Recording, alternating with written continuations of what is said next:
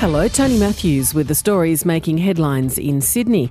Thousands of Sydney-siders without power following a dangerous storm have been advised outages could last into the weekend. Tom Williams has more. Electricity distributor Ausgrid says thousands of customers are still without power, mostly in Sydney's north, after strong winds caused damage to electricity infrastructure on Tuesday. Many power lines are still down across storm-impacted suburbs, and crews are working to clear hundreds of hazards before carrying out repairs.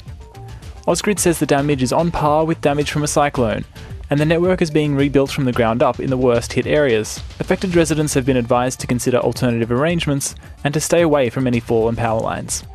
The state government has confirmed a 62-year-old man who was killed in Balmain East yesterday was a health worker. Police were called to a home in Nicholson Street where they discovered a body.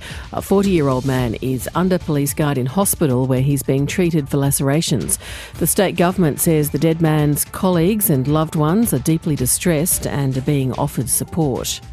Hot and dry conditions are driving a total fire ban across large areas of inland New South Wales today. The Rural Fire Service has issued a total fire ban for areas including the Northwestern, Central and Southern Ranges and Southern Slopes districts.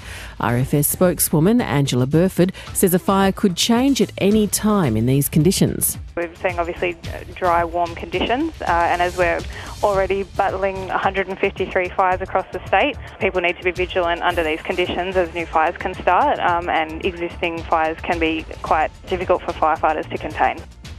For more details on those stories, go to ABC News Online.